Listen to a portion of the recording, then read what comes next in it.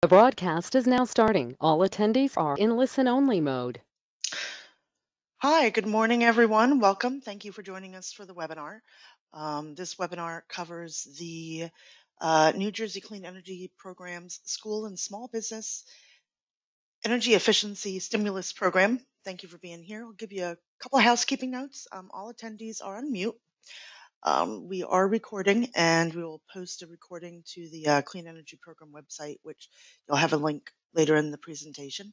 We do have some handouts available to you, so you can download them from your webinar user interface. One is just a one-page program overview, and the second are slides from this presentation that you're about to see. You can go ahead and feel free to ask questions during the webinar, and we'll try and take them as we go along. But we did reserve some time at the end as well, so we'll kind of see how we're doing on time, how many questions we take during the course of the presentation. So getting started. Oops, sorry, having a technical moment.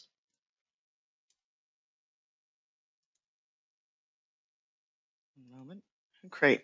Sorry. So today you're going to be hearing from Kevin Nedza with the New Jersey Board of Public Utilities and our program administrators about program details and how to take advantage of what is kind of quite a unique opportunity. We're going to go through kind of an overview of clean energy programs available and then dive into the details of the School and Small Business Stimulus Program. So let's get this started. Kevin Nedza with BPU. Why don't you go ahead and get us going? Hi, great. Thanks, Karen, for the introduction. I just want to start off by saying that I'm happy to be here to kick off this webinar, and I just wanted to take a minute to thank all of you for joining us today. The board has been looking forward to rolling out this important program for some time, which aims to not only increase energy efficiency and the performance of HVAC systems, plumbing, and appliances, but also serves to improve both air quality and ventilation in indoor environments. For those of you who may be new to the Board of Public Utilities, we are the state agency that regulates the state's utilities, including those that provide electricity and natural gas to customers. These programs are a unique opportunity to support our schools and small businesses in areas that traditional energy efficiency programs might not otherwise reach. I'm looking forward to the presentation and also look forward to working with our program administrators at TRC to bring this program to life. And with that, Lori, why don't you get us going?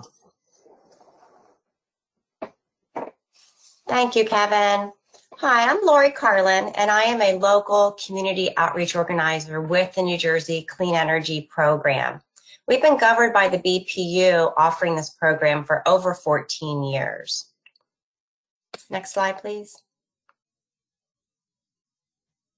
This just gives a little wheelhouse overview of the New Jersey Clean Energy Program.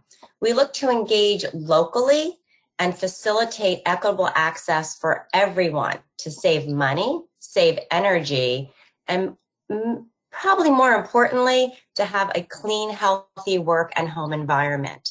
This is all part of New Jersey's master plan for 100% clean energy by 2050, reducing emissions and getting back to a favorable, more equitable New Jersey.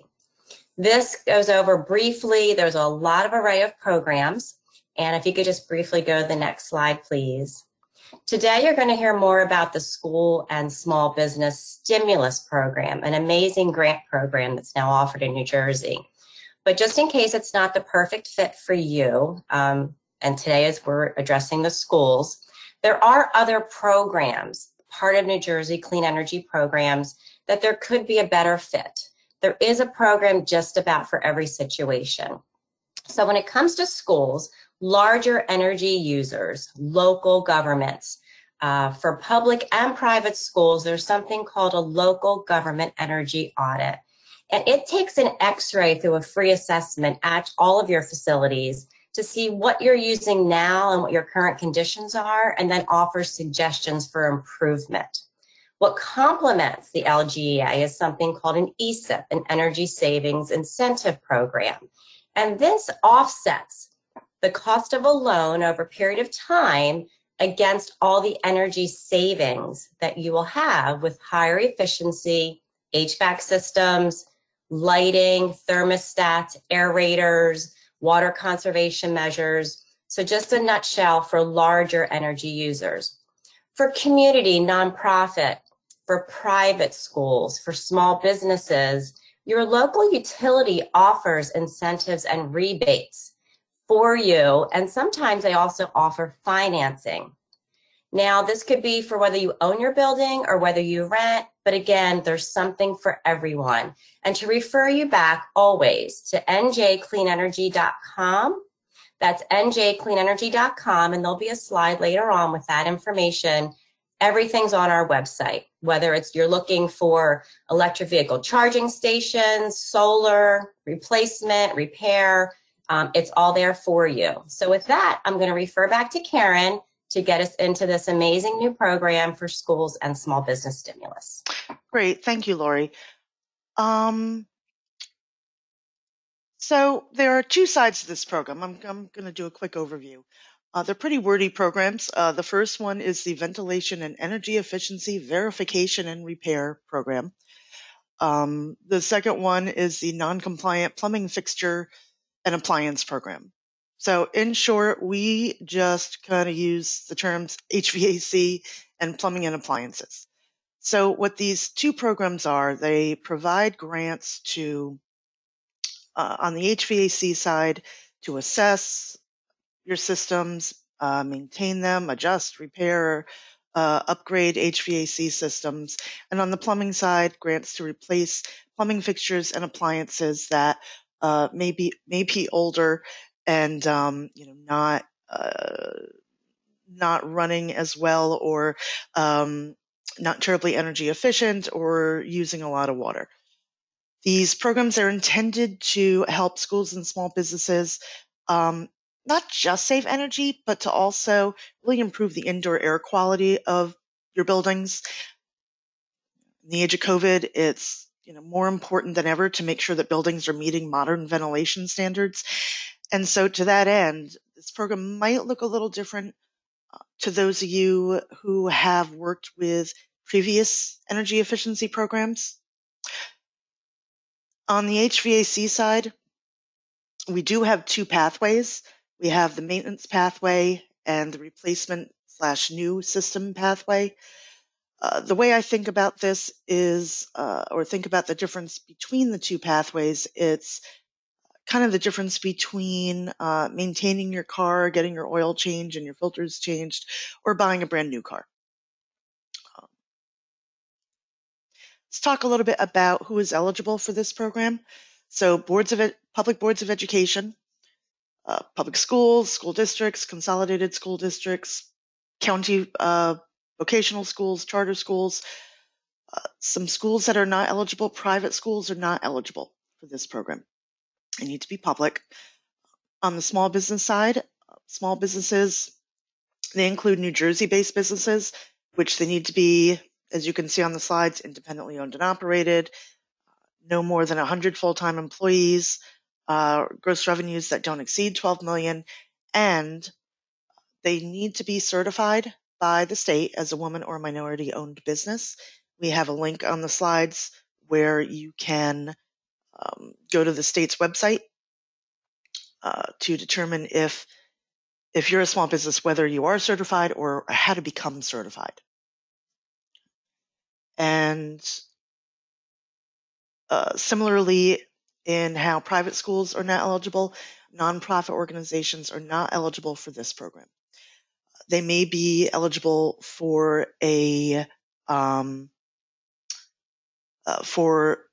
incentives through another either clean energy program or utility program, but not this particular program. An audience member asks, does the applicant need to own the building that needs improvement? I would say that they need to own the equipment that needs improvement, but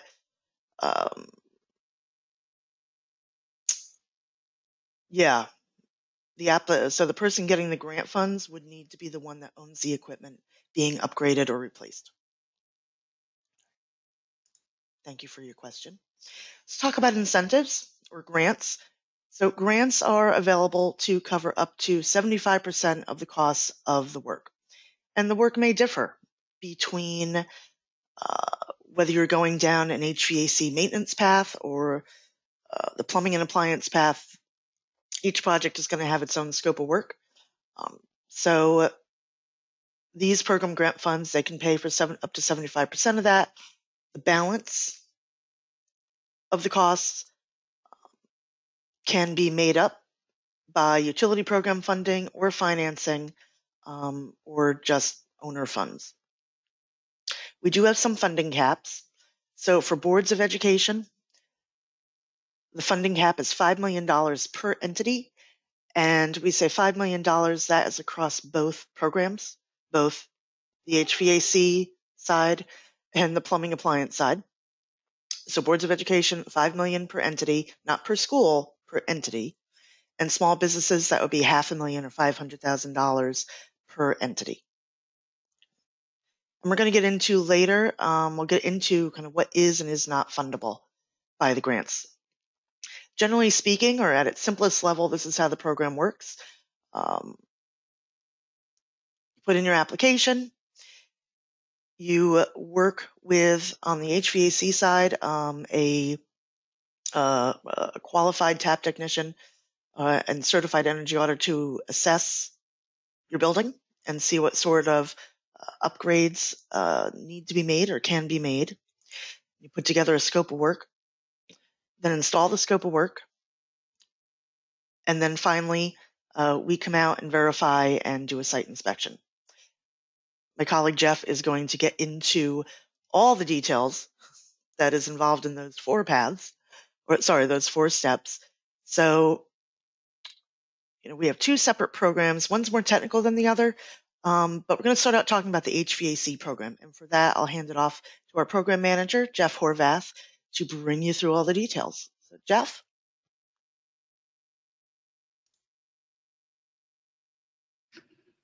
Thank you, Karen. Good morning, everyone. I'm Jeff Horvath, Program Manager for both the Ventilation and Repair HVAC program and also the Plumbing and Appliance program. So before we talk all the nitty-gritty details about both programs, I want to talk a little bit about the assessment and testing. As Karen alluded to, this program might look a little bit different. I know a lot of folks on the call will probably have some experience in the clean energy programs and have performed, some projects in the clean energy program. So what is the assessment in this program? A key part of it is working with those qualified professionals and firms to come out and look at your HVAC systems and, not only, to just count them and, understand what's available for the program or what might be old and inefficient, but understand the airflow in occupied areas. Verify that the correct levels of outside air are being incorporated into the system and how that ventilation system is performing overall and whether, it can be, improved, or even potentially, replaced, with a new system. So that's the important key with these programs, with the HVAC program. When we're talking about assessment, that's what we mean in terms of those, that testing. So, and who does that kind of work? And we'll get into this on the next slide. But the typical kind of company that does this is a testing and balancing company who can come in and assess those rates. And if they aren't working correctly or there's not enough outside air, being pulled into occupied areas, whether those be classrooms or offices or other cafeterias, things like that, recommend adjustments to perform, to make the correct, to make sure the correct amount of outside air is flowing through the building, or updates or adjustments to the system to make sure you're meeting certain ASHRAE standards. Why? I think, everybody knows the answer to that question in the current climate, how important proper ventilation and airflow is. For the health and safety of our schools, especially as we move forward into the future here. So, ensuring your facilities meet those ASHRAE standards for acceptable indoor air assessment is going to be extremely important, as we move forward. So, how do you find those qualified personnel? Who can perform this work? Who can you team up with? With your other professionals and certified energy auditors. We have some links here on the screen, and I implore everybody to download these slides as well, and they'll be made available on the website, of course. A couple companies here, that are readily available, professionals throughout the state, who understand these technical requirements and can perform some of this work.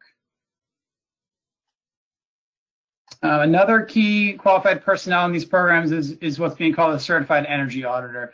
So the role of the certified energy auditor in these programs is to, review those findings from those testing and balancing technicians and work with you to develop, the proper scope of work and verified cost estimate for your facility. So we talked about, hey, 75% of the, total costs, are potentially being paid for incentives. So they're going to help you develop that, develop what that total cost is and cost estimate based on your scope of work. So obviously, what is a certified energy auditor?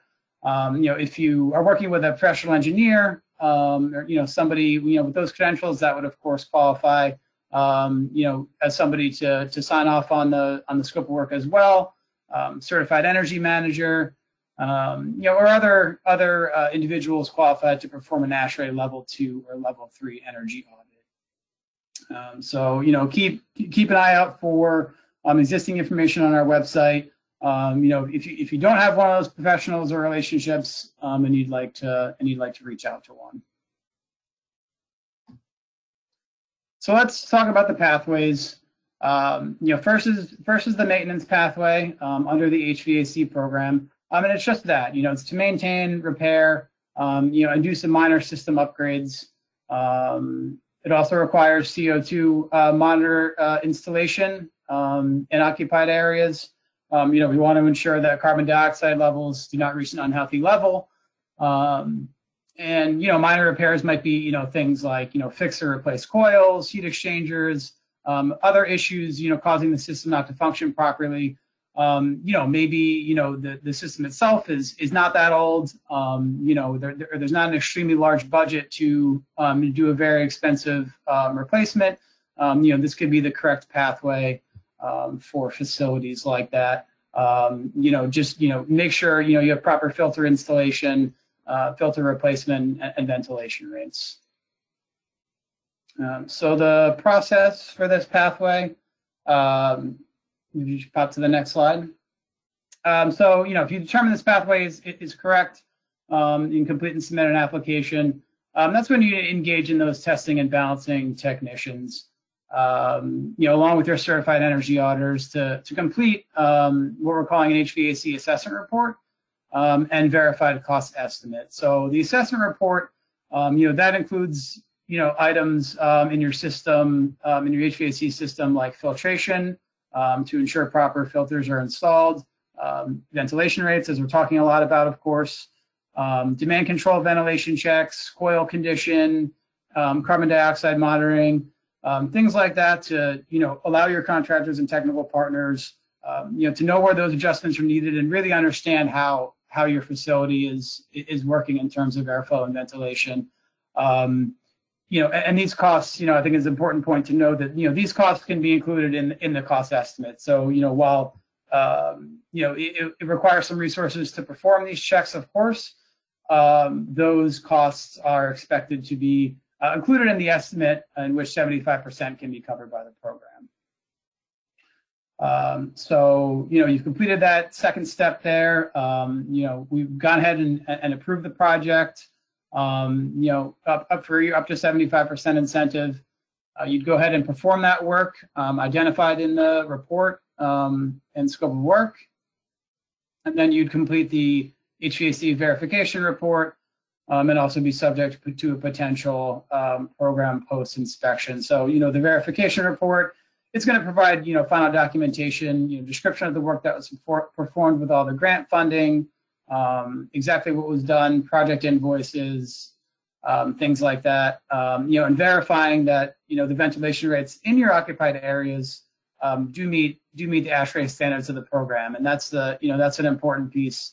And a great thing to be able to say, I think, to move forward is that you've assessed this facility, you've assessed this school, and you've made sure it's the safest safest environment possible based on the work that's being done. So now let's get into a maintenance pathway example. Hypothetical example, of course, every facility is different. This example, we're saying there's 20 classrooms, there's 20 systems, there's 20 filters. What would those costs look like? So here's an example budget. Hey, filter replacement, you're replacing 20 of them, $40 a piece. Carbon dioxide monitor installation, which is required. Let's say 10 of those 20 HVAC systems need some kind of repair or some kind of maintenance. We have an average cost of what that might look like per unit, and then of course assessment and verification reports, testing and reporting. Costs included in the grant funding as well. So you can see a total project cost example there with 75% covered by the program.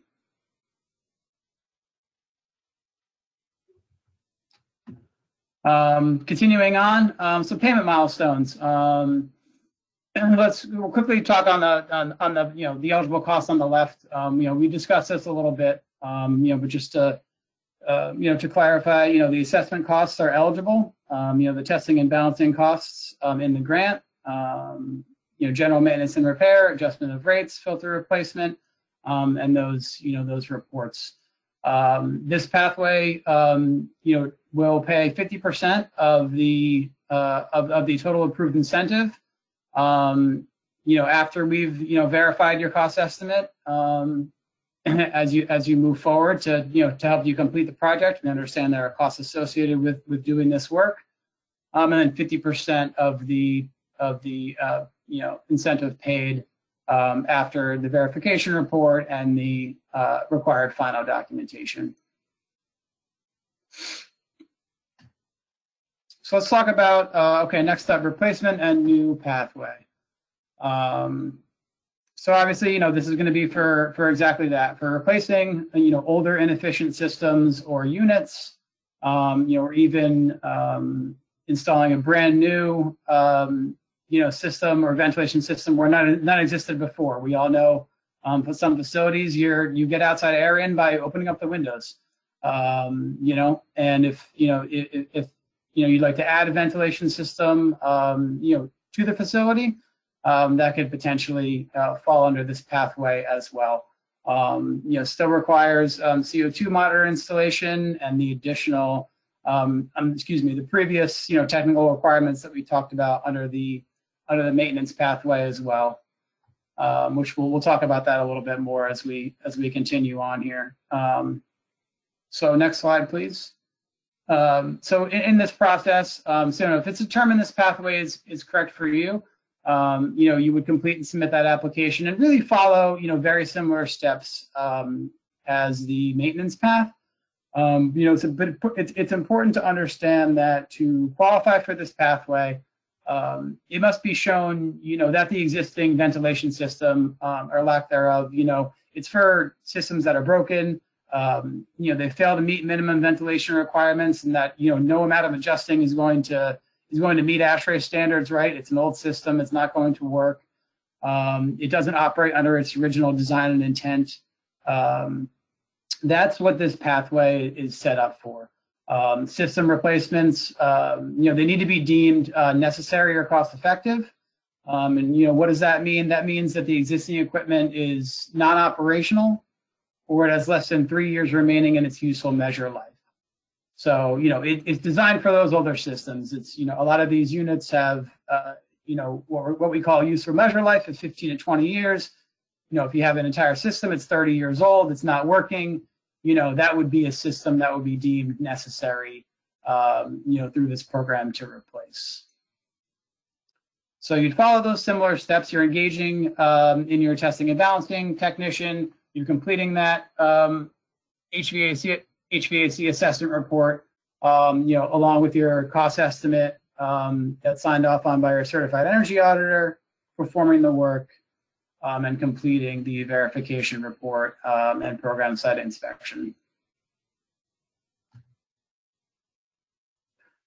So payment milestones. So there are 3 payments that are going to happen out of the replacement new system path. Again, you know, this is real world construction. It costs money, and you know, and we understand that. We want to do everything we can through the program to help move projects along and facilitate you know, proper installation. So there will be an initial payment, you know, to cover part of those initial costs. You know, we call them soft costs. You know, for the assessment and testing, and you know, for development of that cost estimate. Then once you've moved ahead and procured the equipment, you know, we understand equipment has long lead times these days and supply chain issues. So, you know, if you've purchased the equipment and you send in the material invoices or purchase orders, we will issue a second payment for those costs as well. And then upon project completion and the verification report and final invoicing, we would pay the balance of the you know, of the approved 75%. Ineligible costs. So grant funding, it would cost for boilers or other types of equipment that does not directly and significantly affect ventilation or airflow is not going to be eligible for this program. Again, it's this is a ventilation heavy program. And you know, there would be additional incentives for those costs under other programs. Costs associated with continuous monitoring of carbon dioxide monitors, electrical improvements, subscription services, central hubs, things like that.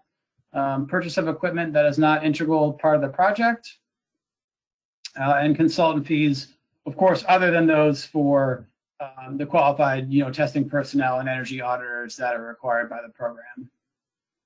And also equipment installed prior to application approval. So, you know, some other programs have what we call a look back, or, you know, previous clean energy programs. Hey, you could purchase a piece of equipment and you had a year to apply.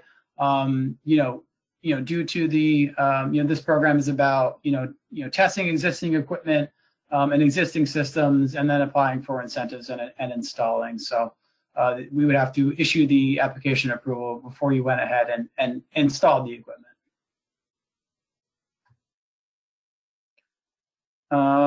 Next up is the plumbing and appliances program. So Jeff, Karen, do you want me to pause here for some let's questions? let's take, before we dive into plumbing and appliance, let's go ahead and take some questions.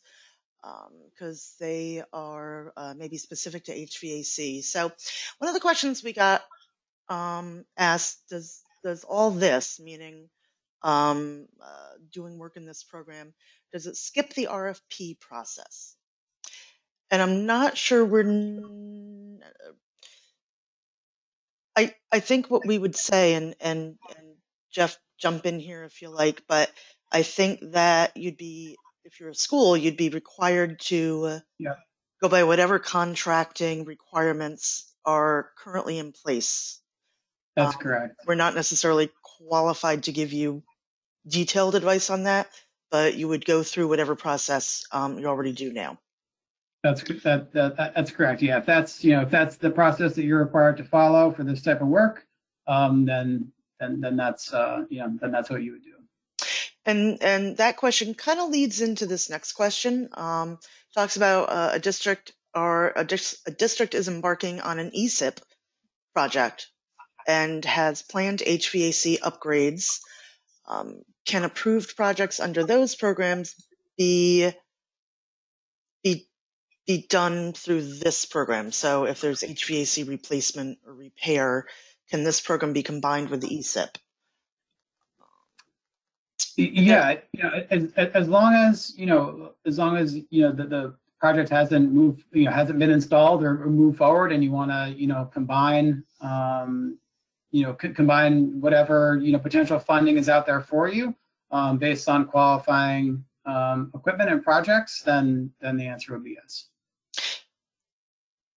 And I think, a second part of this question is, I think this particular ESIP funding is also uses federal funds.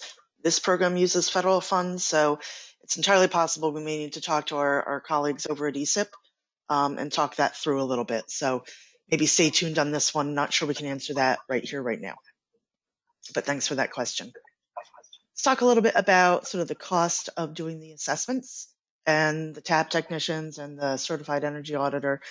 Who pays for the assessment? That is, I'm going to go back to our sample cost estimate.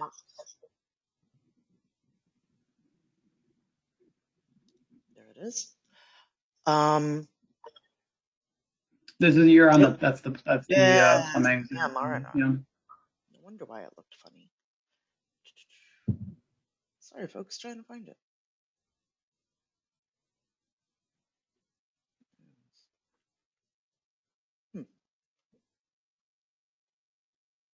There it is. Golly gee, I'm blind today. So who pays for the assessment? What is included? So Jeff, do you want to take that one? Yeah, so anything, so the assessment costs are part of the part of the responsible costs for this program, but they can be included in the cost estimate. That's where 75% is picked up by the program. So while you are responsible for those costs, well, it's not a free assessment like some other programs offer. Because it's integral to understanding how the systems work for this program. Those costs to do that assessment can be included, in what's picked up by the incentive, if that makes sense. Okay, thank you. If that answers your question. I think it does, and if it doesn't, we can come back to it later or have an offline discussion.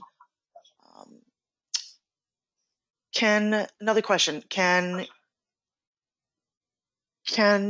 a customer apply for 2 grants, one for maintenance and one for replacement? They can, yeah. Not every system or every school is going to be a perfect fit for just one, right? So, of course, as long as there's no overlap in terms of incentives, like a piece of equipment, receiving an incentive, doubling up, so to speak. Yes, you'd be able to, apply for under the maintenance path for equipment or systems that, are that fit under that path, and then apply for replacement, for said systems that might fit under that path.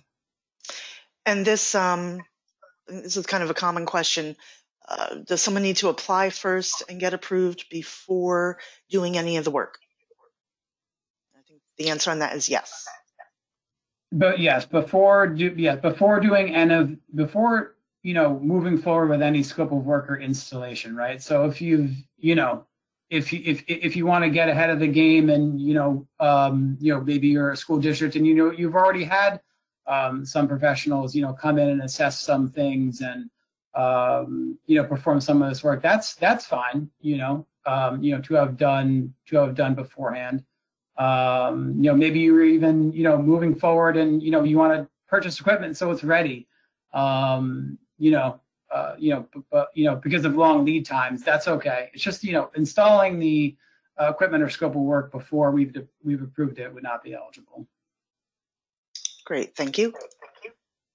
Another question, or a question about the certified energy manager.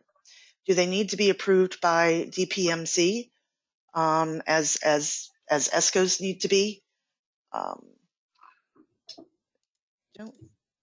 Yeah, that's a good question. Perhaps we will look into that a little bit more. We haven't received that question yet. In terms of the requirements in this program, and yeah, thanks Karen for going back up to that slide. They need to either be a PE, a CEM, a CEA, or you see that third bullet there. Otherwise qualified to perform an ASHRAE or level 2 or 3 audit. If, again, I would say if your specific situation requires those professionals that you work with to be DPMC qualified, then I would say yes. If it doesn't, then you would just have to have one of these on the screen. Yeah, and I think if they are approved by DPMC, I think that would be an indicator. Yeah. Sorry, there's a weird noise outside. That would be an indicator to us that they would be qualified to do this work. Mm-hmm. Do we know yet how long it takes for a application to be approved? It's early days, so. Yeah. It's early days. If I've been working with applicants, already, just back and forth, understanding, how to move forward and how to, utilize the program. We imagine within receipt of all, proper documentation and cost estimates and things like that, within a few weeks, we would be able to issue you a commitment for your scope of work. Great, thank you. Sorry, I'm just reading through the questions. Another question, is this program the same as the BPU grant that just came out? I'm not sure specifically which grant that is. This is a grant program. This program did just come out in the beginning of October. Mm-hmm. So I'm not quite sure how to answer that. For now, let's keep moving on in interest of time. And let's move on to the plumbing and appliance side. And then if we have time at the end, we can certainly take more questions. So, Thank you, Karen. So the other piece to the stimulus grant funding is the non-compliant plumbing fixture and appliance program. Now you see there in the light blue box on your screen, it's for replacing exactly those pieces of equipment. Your low flow faucets and shower heads, toilets, urinals, and commercial dishwashers, ice makers, and clothes washers. So again, up to 75% of the cost of those, of that scope of work can be paid by the program.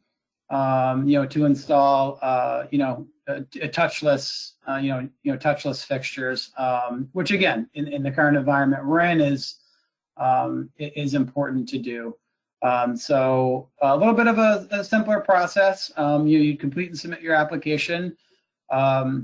Work with your contractor to develop the scope of work and cost estimate for for simple one-for-one replacement of those fixtures in the light blue box. You'd install the equipment, and then you'd submit a verification report to us. Stay in the work that was done, project invoices, and things like that, and also be subject to the program post-inspection. What can you replace? So, what makes a fixture non-compliant? Those parameters on your screen right there.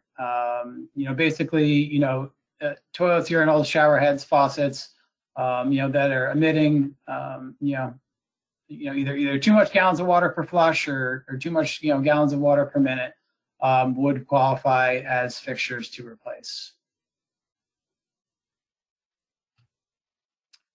On the appliance side, so again, commercial dishwashers, automatic ice makers, and commercial clothes washers. If they're manufactured before January 1st, 2010, then they would be eligible for replacement. So pretty simple, straightforward parameters there on those three. So again, we'll quickly go through a hypothetical example of a school, with assorted restrooms and a dishwasher and things like that. What could these costs potentially look like? So in this hypothetical example, we have a school. Maybe there's 40 faucet aerators too. If you could pop to the next slide. 40 faucet aerators. 40 toilets to replace. 30 urinals. One commercial dishwasher. You see the total project cost there in bold, and all those costs will be eligible for 75% of grant funding.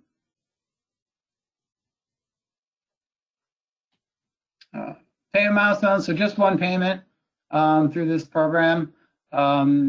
Important to remember eligible costs, equipment and labor can be included in the cost estimate that's picked up by the grant. We'd issue that commitment for 75% of those costs. You'd complete the project, and then we would just issue, one payment, for the costs. Ineligible costs, on the plumbing side, purchase of equipment that's not integral part of the project, consultant fees, and equipment installed prior to application approval. So again, you need to send us in the application along with the scope of work and cost estimate, have us approve it, and then go ahead and do the work.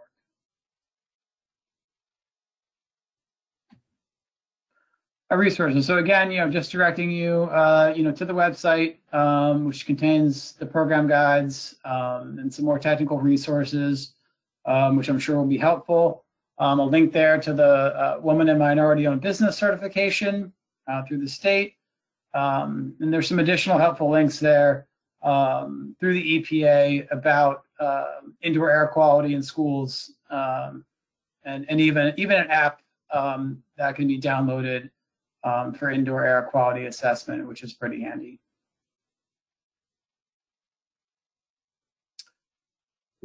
At this point, Karen, I think I'm going to hand it off back to you. Yeah, let's do some. So let's address a couple questions specifically on the plumbing and appliance side, and then let me try and get through as many questions as possible, within the hour. So, plumbing specific questions. One is, do water fountains and bubblers qualify for replacement? No, so those wouldn't qualify for replacement. It's pretty straightforward to what qualifies there. And your low flow devices will be limited to your faucets and shower heads. Great, thank you. And what about domestic hot water heaters? Yeah, those also wouldn't be eligible. They wouldn't be eligible through this program. But again, I think it's important to remember that there absolutely are incentives through either utility or other programs that you'd be able to get an incentive for that piece of equipment for sure. Great. And regarding grant payments for the plumbing and appliance side, if payment for, sorry, I'm just going to move to the slide. If payment comes at project completion, when does the customer get confirmation that that they have grant funds? Yeah, sure, absolutely. You want to get that confirmation. So after you've applied to us and you've sent us in, your scope of work and cost estimate. Hey, your contractors come in and said, I'm going to replace, these 30 fixtures, these 3 shower heads, this ice maker. It's going to cost this much. It's going to cost, making up numbers. It's going to cost $20,000. You would send that information to us. We would review and approve it. And at that point, we would issue you your commitment letter for 75% of those costs. You'd have that commitment letter in your hand, clearly stating that we reserve those funds for you, what to do upon project completion. And then you'd go ahead and install that work and be able to, recoup those funds. Okay. I think that deals with most of our plumbing specific questions. So let's go back and take some general questions. So one of the questions is on that 25% customer commitment. Are there any other funds that can help pay for the 25% customer portion? Sure, they can absolutely access any utility program funding. that's available, or financing. I don't know if school districts can do on-bill financing, but yes, absolutely. Mm-hmm. Question about, and this kind of multiple questions along this vein. Getting back to that, how long would the application approval process take? I think folks are looking at doing some work as soon as possible and want to get going as soon as possible. And so, how can they kind of get their project going as soon as possible? Is the question. Yeah. So again, we're looking to beginning to approve projects and commit funds in the very near future. So if you are ready to get started, or you're already working with some of your technical people, you could get started immediately in terms of starting to understand what should your scope of work be. Contact those professionals to perform those assessments, and send us in the application and required documentation. Once we get everything we need on the program end, again, we're gonna approve projects at that point once we've received everything within a few weeks. So you'd have that commitment letter and be able to get started on your project in terms of actually ordering equipment and doing the work. Is there a risk to a customer in doing the HVAC assessment report, paying out of pocket and then not being approved or admitted to the program? Well, again, every project's different and everything's case by case. We'd have to, we'd have to take a look at that sort of situation. Yeah, I mean, that's certainly not the intent. I think that's a situation. Let's talk about it. Let's talk it through. Give us a ring, and we can talk through your project so that you're not in that position. Yeah, and I recommend always remember the assessment costs are obviously once approved can be included in the cost estimate. Before just paying someone right off the bat to do additional work. We want to understand what qualifies for the program. Make sure technical people have read through that stuff. And again, there's if this program is not the exact right fit, there are almost always either through your utility or additional funding sources, ways to get incentives for your project. Yeah. How long will this program be available for? Is there a deadline for application? Is it first come, first served? Yeah, good. Yeah, it's a good question. It's first come, first served. There's no specific deadline right now in terms of, hey, you need to send your application by March 15th, 2022 or something. No deadline like that. The program is open and will be, looking to make commitments, relatively soon until the funds are exhausted. Great, thank you. HVAC specific question. If your HVAC system is operational, but very old and requires a large investment in maintenance every year, would that qualify for this program? Yes. Absolutely, right, Jeff?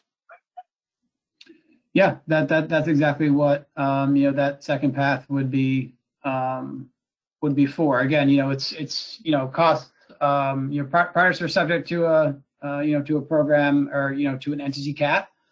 But any reasonable costs related to that ventilation system installation could potentially be eligible for incentive.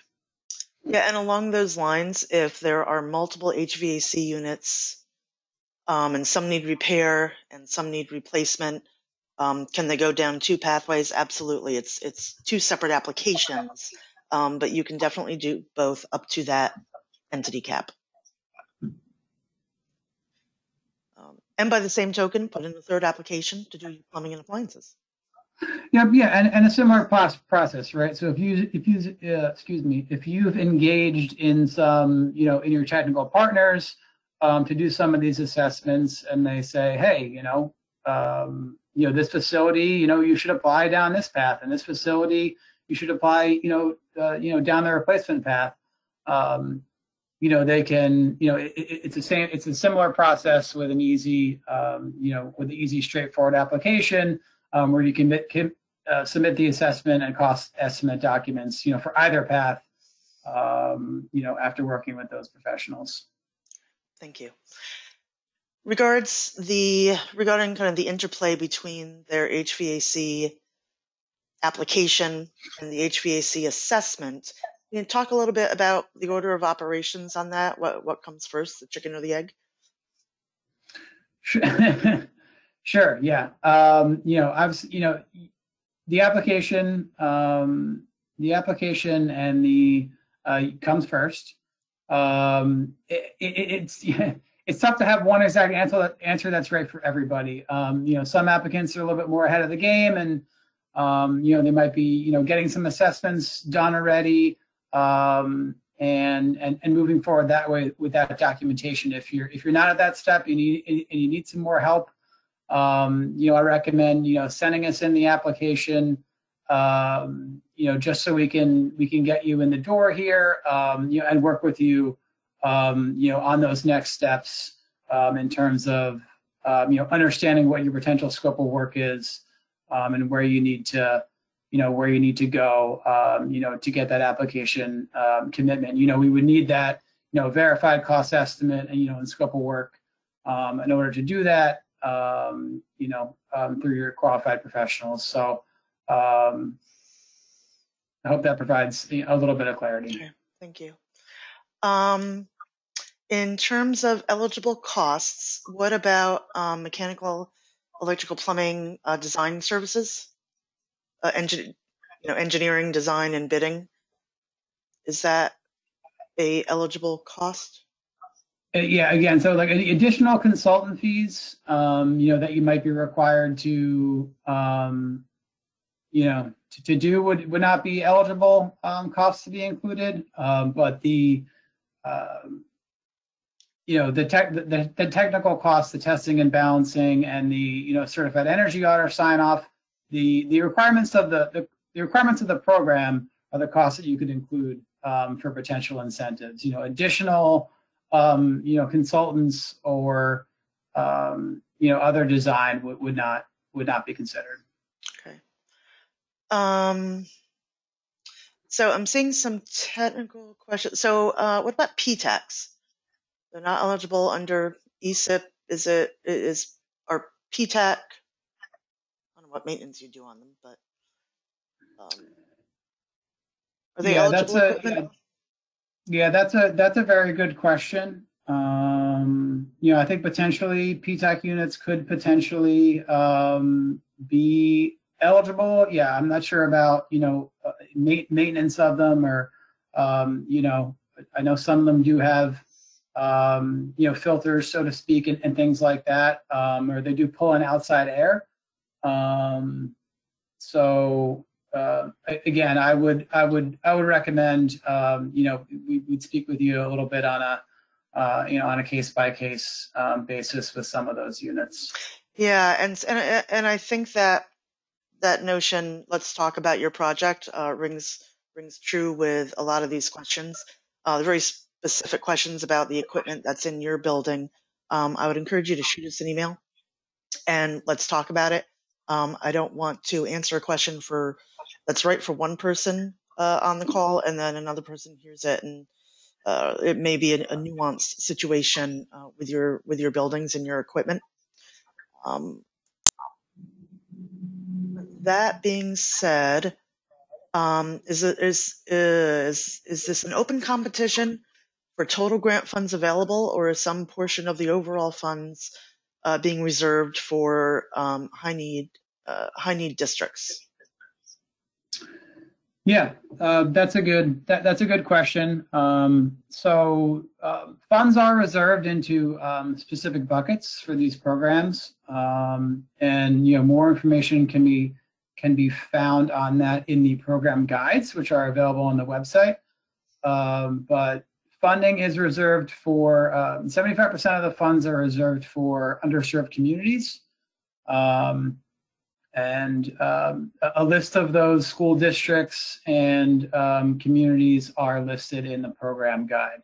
So, certain funds could be exhausted. It's not just only, one bucket of money that, could all be gone.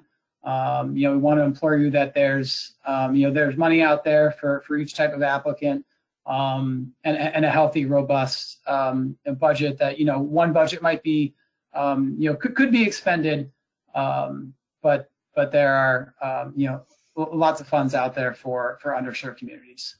Okay. And the funding caps. So when we say $5 million cap per entity, and not individual schools, they're asking, does that mean that each Board of Education qualifies for $5 million, and do they have to disperse it amongst their schools? So boards of education, they are eligible for up to $5 million. It is, and then they choose what projects make sense to be funded with this pot of money. Would you say that's correct, Jeff? Yeah, I mean, currently, as we start the program and as we make funds available, to everyone, the maximum amount of incentives that would be committed to a single school district or entity, on the school side would be $5 million. That's to, ensure, funding availability, especially as we, as we start new programs, and move forward. So, that's my answer for now. Okay. Is there a deadline to complete the work? Yes. So once we've issued that commitment letter with your funding, you would have 1 year from the date of that commitment to complete the work and send in the final documentation. And you would also be eligible for 1 6-month extension on top of that 1 year. If you weren't able to complete your project, so up to 1.5 years, depending. Again, those who've been involved with the programs, we'll of course, work with every applicant, to make sure they can complete their project, but those are the current deadlines. Okay. Thanks for that. Time check. Okay, we're just about at time. Lots of questions in here. Lots of great questions, and you've given us some stuff to think about. Again, there's more materials on the program, at the program website. You can find information there, but also please feel free to contact us. Lots of folks have very specific questions about, their buildings and properties, as well you should.